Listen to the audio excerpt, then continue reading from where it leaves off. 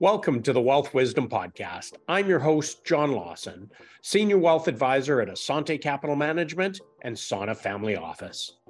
We're always looking for ways to educate our client families and be introduced to new clients. At Sana Family Office, we help business owners and affluent families navigate the complexities of wealth through a variety of wealth management and family enterprise oversight services. So today on the Wealth Wisdom Podcast, we have Lorraine Bosha of Shield Health Advocates.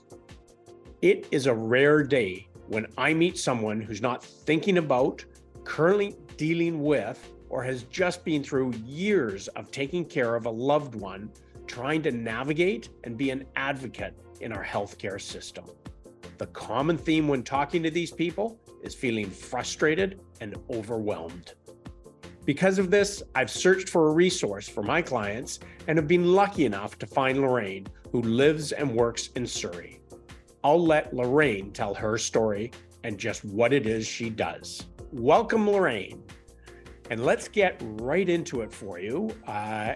Everybody wants to know, how did you become a healthcare advocate? Right. Hi, John.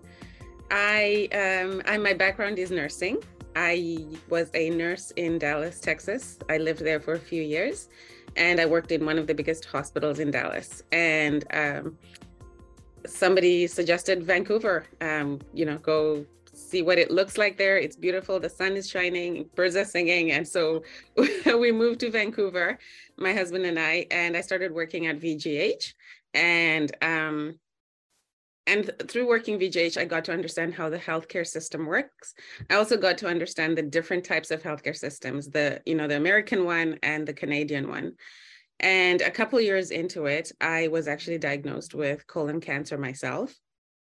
And at that time, I had 2 little kids and a husband. And I started navigating the healthcare system as a patient. I took time off of work, and I was surprised, confused, and overwhelmed at the things that I expected to find. I expected that when I am discharged from the hospital, there was somebody waiting, at the other end with all the information that I had received, all the instructions that I had received. I thought there was somebody in the community, some healthcare worker, some nurse that would do a follow-up on me to see how I was doing. And that was one of the things I realized was not available.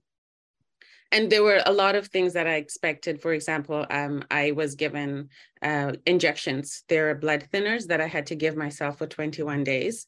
I am afraid of needles. And so I got my mom to do it. I got my neighbor to do it, but I wouldn't do it. Yes, the nurse is afraid of needles. I don't mind giving them to other people. I just don't put them on me. But that being said, I managed to get people to help me get those injections so that I don't have blood clots. But what I started thinking, and as I came up to all these hurdles, is what about the people that don't know? What about the people that don't have a friend who is a nurse that can give them injections? What about the people that don't have a family doctor, so they can't follow up when they're discharged from the hospital? And even when I was receiving chemo and radiation, we would be sitting in groups, and I would be talking to other patients that had cancer like myself.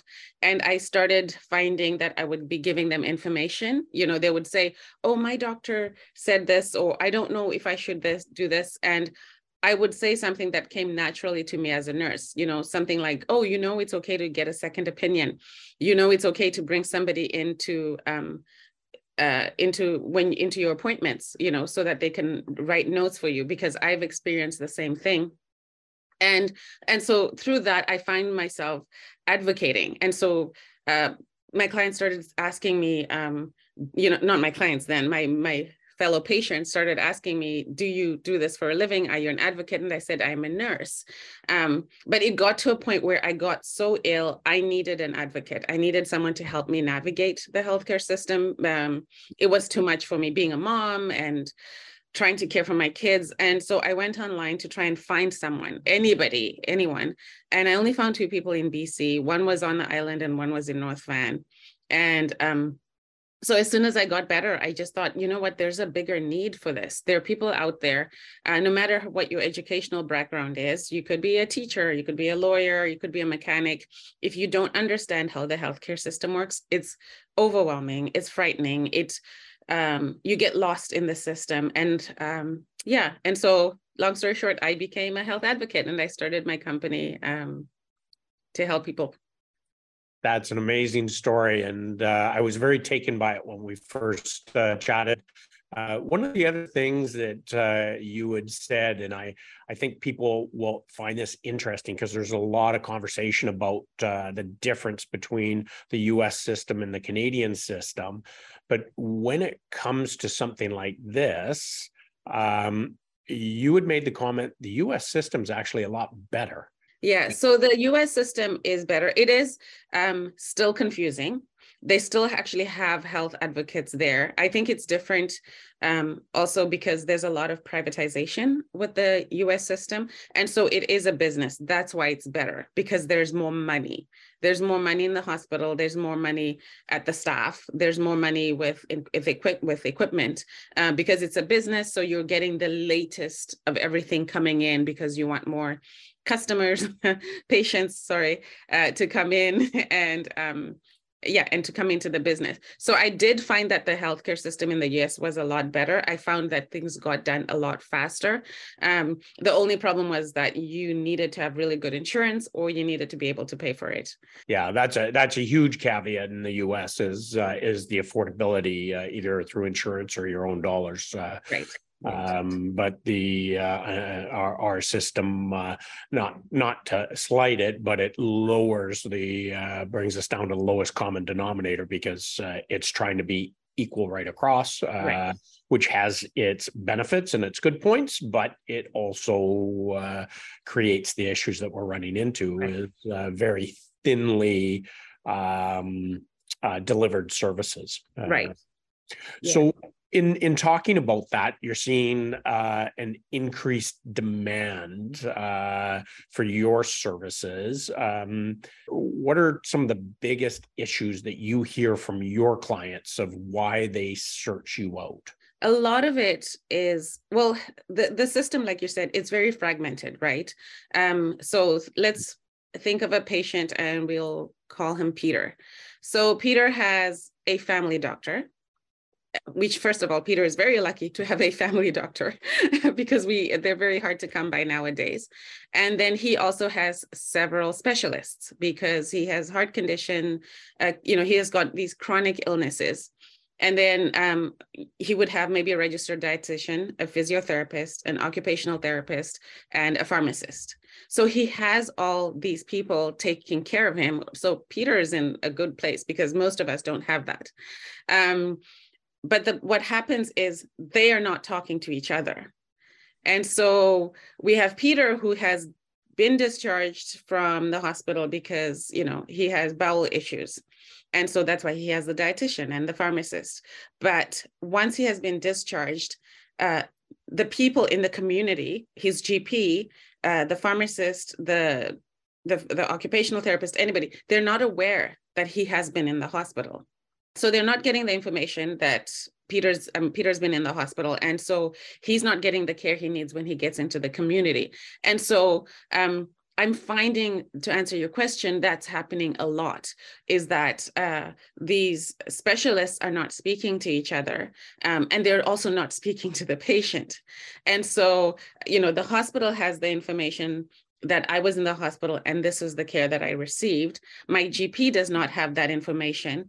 And so when I go and see my GP and say, have a follow-up appointment with him, he has no idea what I'm talking about, or he has very little information about what's happening. And so what ends up happening is we start sending Peter all over the place. Call your GP and get the information that I need. And then call your specialist and also get the information that and so people don't have time for that.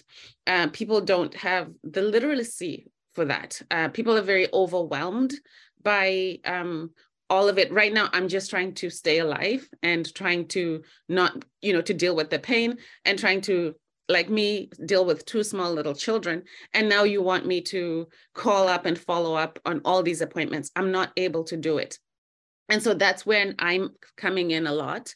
So that's mainly the issue. What then happens is we have family members coming in as those caregivers, as those people that are making the phone calls, attending those meetings, trying to piece these puzzles together, and they're taking time off of work.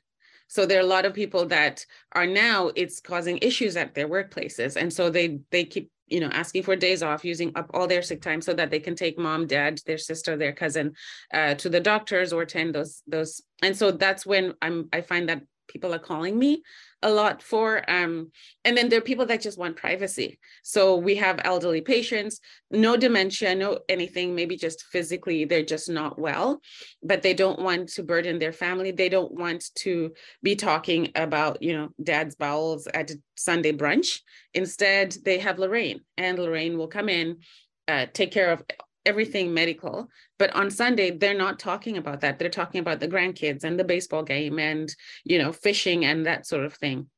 So it's all different things. There isn't just the one thing, but the main thing is that navigation piece. It's just overwhelming. And they've tried to do it on their own. Most people that call me, it's the last resort. They have tried to do it on their own, and it's just impossible. Yeah. So I said in my opening that when I deal a lot with this, with clients and even just people that I know, friends, the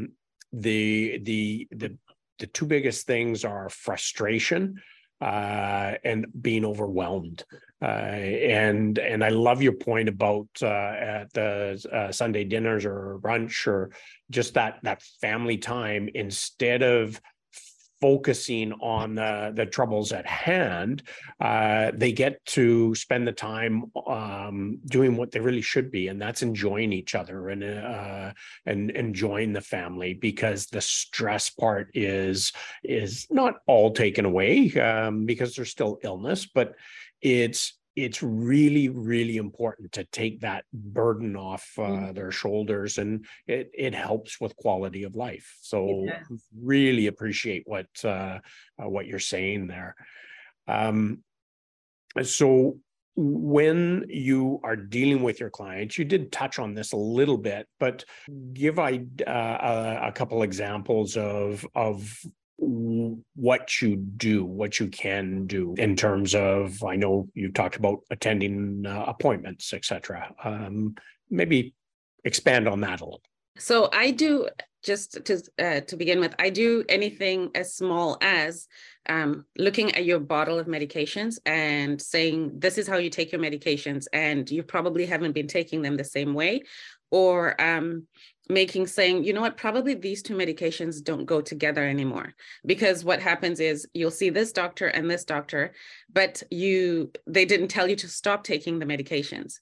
And so you take them all at the same time. And so I've been brought in just to look at, dad's medication, because he has about 60 bottles that need to go through, to the extreme of managing somebody's health completely. I have clients that their families are abroad, and so I take care of anything medical related. And that means trying to find a wheelchair, getting this person a pharmacy, finding them a GP, attending hospital meetings, that sort of thing. So I can be involved as little or as much as I needed to be. So the in-between, like you mentioned, is the appointments. So for example, I will attend a doctor's appointment with a person, and that doesn't mean I get there, I wait outside the door, and you talk to your doctor. No, I go in there and I sit with you, next to you in the appointment with the client, and I translate medical jargon. I write notes. Sometimes the family would have asked me to ask the doctor some questions, or the client would have asked me to ask the doctor questions. I ask those questions.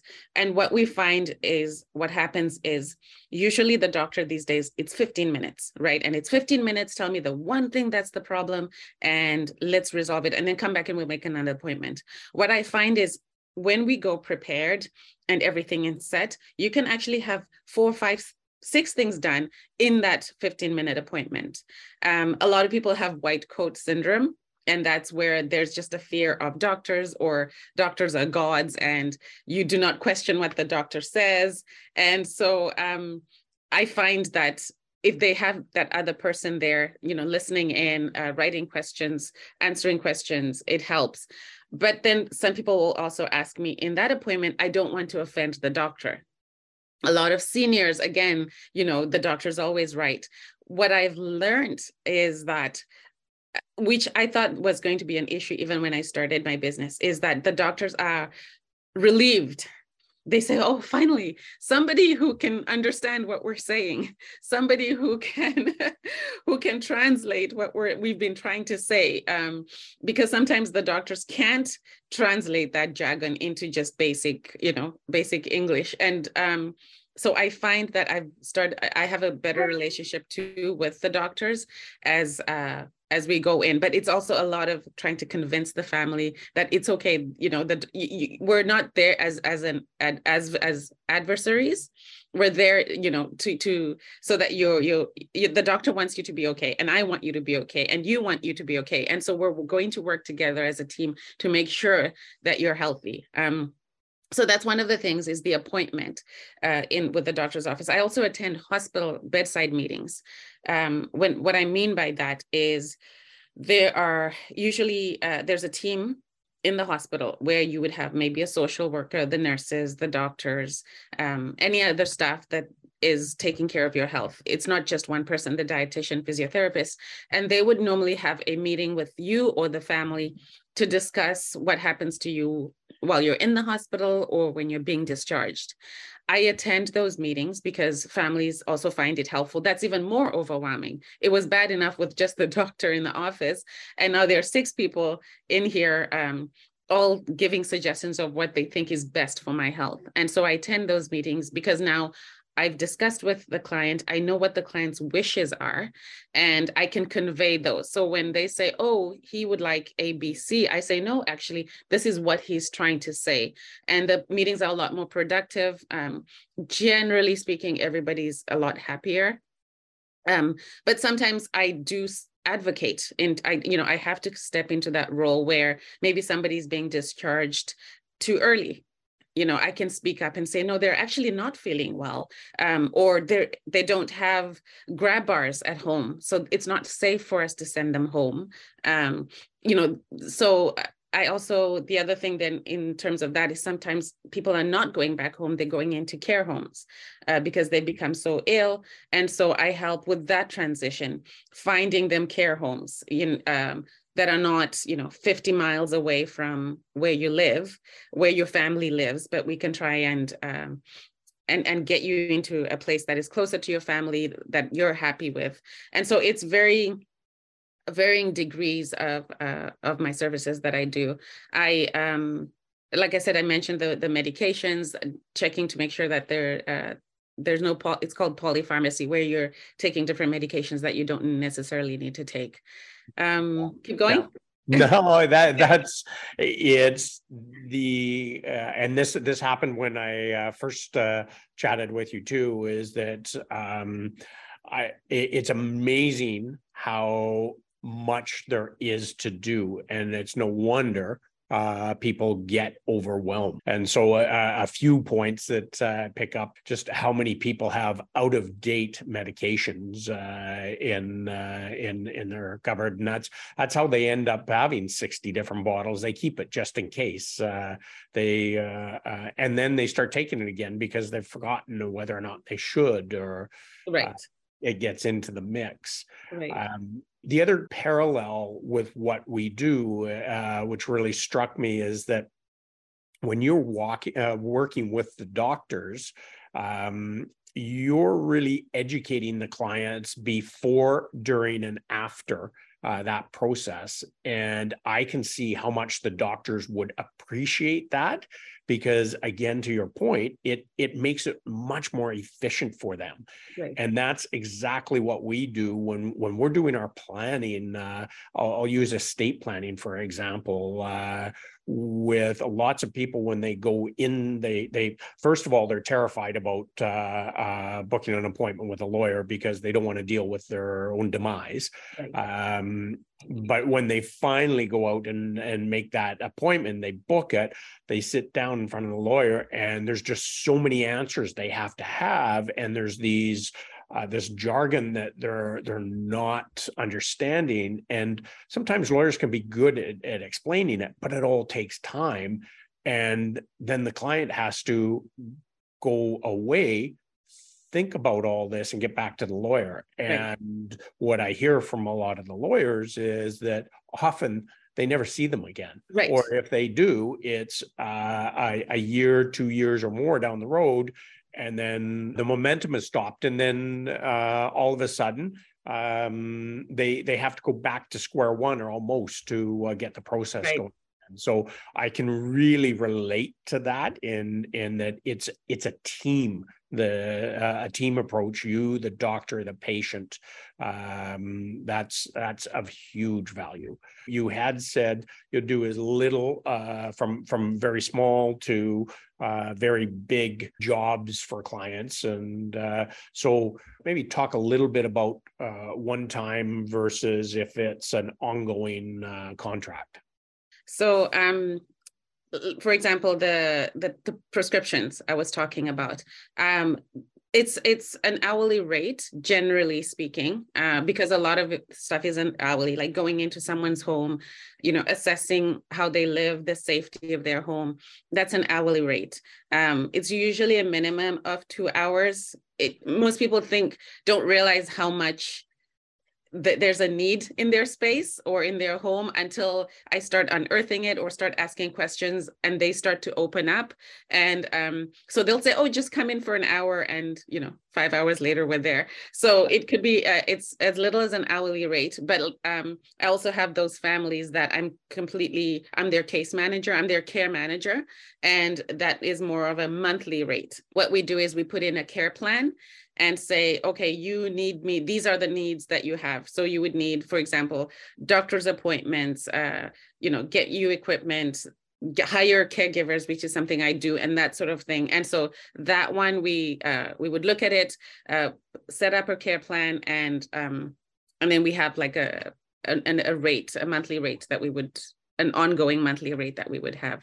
I can really see that. And again, thinking about our clients where we have children that don't live in town. They're not close to their parents physically. So it's just very, very difficult for them. So having somebody like you there as a trusted advisor, know that their parents are taken care of, is massive. So let's maybe touch on that a little bit. I did say that you live and work in Surrey, but do you provide your services on a wider geographical scope?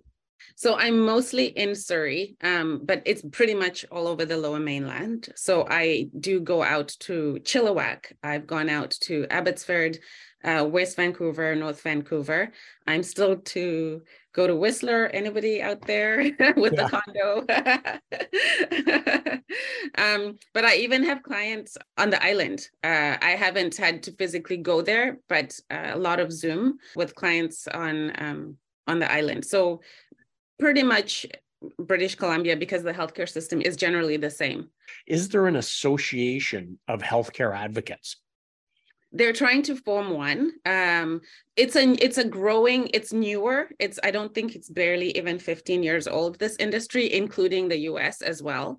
And so, so we're getting there. Right now, I think from when I started in about 5 years ago to now, I think there now at least about 10 or 15 of us. It's bigger in Ontario than it is here in BC. And so there is an association that has been formed. It's not, what's the word? It's not yet accredited. Right. So it is in the works. Yes. So generally, I think what I can even touch on a little bit about that is that health advocates, most of them have some sort of medical background.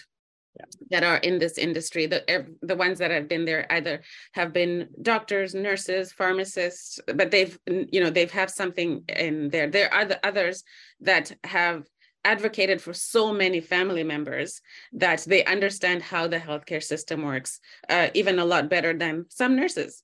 And so it's not quite regulated as yet, but we're getting there. Wonderful. Good. Thank you. That's good to know. And so just to wrap up, I know just from personal experience, from talking with clients, this is a service that is greatly sought after. So if people want to reach out to you and get to know more, how do they find you? Definitely. I have a website, and it's www.shieldhealthadvocates.com. I'm also on Facebook, and you can also reach me. My phone number is 778-828-0430. Wonderful. Lorraine, thank you so much. I really appreciate you taking the time and educating our audience and first and foremost, educating myself on this subject. Thanks again. Love having you here. Thank you, John. It was great. A big thank you again to Lorraine for being our guest here on the Wealth Wisdom Podcast and sharing her story. If you'd like to reach out to Lorraine, you can email her at lorraine@shieldhealthadvocates.com or go to her website, www.shieldhealthadvocates.com. Our next planned podcast is to talk to a recruiter to look at the ins and outs of using their talent search service for small and medium-sized businesses. Ultimately, our goal is to educate and engage you, our audience. If you have any topics you would like us to dive deeper into, please let us know. And if you could take a moment to post a review, it would be much appreciated. If you would like to access other videos, podcasts, or articles we have done, visit us at sonafamilyoffice.com. And for those of you who don't know the origin of the name Sana Family Office, it stems from the meaning of asante, which is Swahili for thank you. However, the most commonly spoken phrase in Swahili regarding asante is asante sana, which means thank you very much. This name represents the gratitude towards all the families and business owners who have chosen our team as their trusted advisory council. Until next time, asante sana. Hi, I'm Trevor Beggs from Sana Family Office, and thanks for listening to John Lawson and the Wealth Wisdom Podcast. Here are the necessary disclosures. Asante Capital Management is a member of the Canadian Investor Protection Fund and Investment Industry Regulatory Organization of Canada. This material is provided for general information and is subject to change without notice. Every effort has been made to compile this material from reliable sources. However, no warranty can be made as to its accuracy or completeness. Before acting on any of the above, please make sure to see a professional advisor for individual financial advice based on your personal circumstances. The opinions expressed here are not necessarily those of Asante Capital Management. Thanks again for listening, and we'll catch you next time on the Wealth Wisdom Podcast.